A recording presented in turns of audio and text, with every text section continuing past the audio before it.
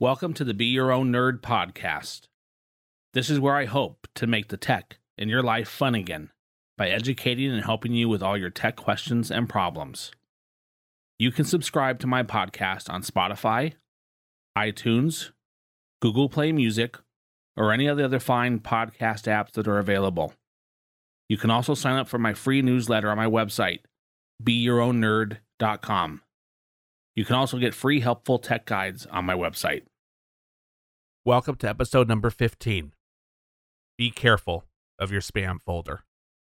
This is basically a two-parter to episode 14, which is always check your spam filter. In episode 14, I talked about how you should always check your spam filter from time to time because you never know which emails or which important emails are going to be classified as spam without you knowing.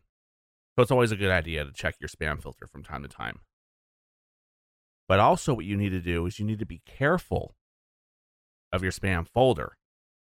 And what I mean by that is sometimes there will be emails in your spam folder that Gmail, Hotmail, Yahoo will determine to be spam, even though those emails may look like they're coming from friends and family. And those emails could very well still be spam. So just because you're looking in your spam folder, and let's say you see an email from Aunt Betty, and it says from Aunt Betty, and it could even have her real email address, or it could have a totally different email address, and it says, hey, Sean, why don't you go ahead and click this link? I thought you would be interested in this. Don't click that link, because what they're trying to do is and when I say they, I mean the spammers are trying to get you to click on these links to either give them your credit card number, or so you'll install some malware on your computer, or get some type of personal information from you for identity theft. Obviously, Aunt Betty, I know that she doesn't, send me emails often.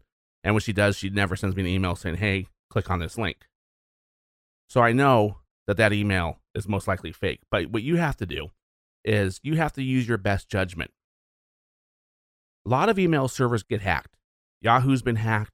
Almost everybody's been hacked from time to time. And what happens is when someone's email server gets hacked, or email service, or their email account, they get their address book.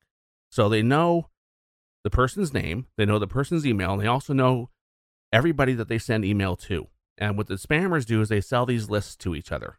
And they use those lists to send you an email so it makes it look like it's coming from your best friend, or your mom, or your Aunt Betty.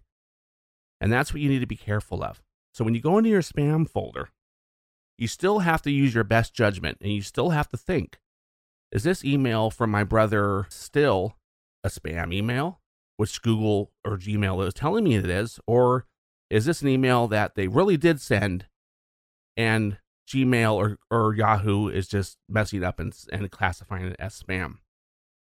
And since I've been in computers so long, I can kind of tell the difference. But for someone without that background, without that expertise, it's very hard to tell the difference.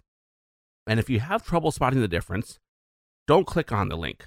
Don't declassify that email as spam. What you should do is pick up the phone, make a phone call, send a text, and ask that person, hey, did you send me this email? Did you want me to click on this link? What is this link? Just use common sense, because you don't want to be clicking on strange links and getting yourself into more trouble. So while it is a good habit to check your spam folder from time to time, it's also a very, very good habit to use your best judgment and don't click on emails that may look familiar to you, but they're really not. And this is why you should always be careful of your spam folder. Thank you so much for taking the time out of your busy life and listening to my podcast, Be Your Own Nerd. You can find me at BeYourOwnNerd.com, where I answer and solve all your tech questions and problems. Have a great tech day.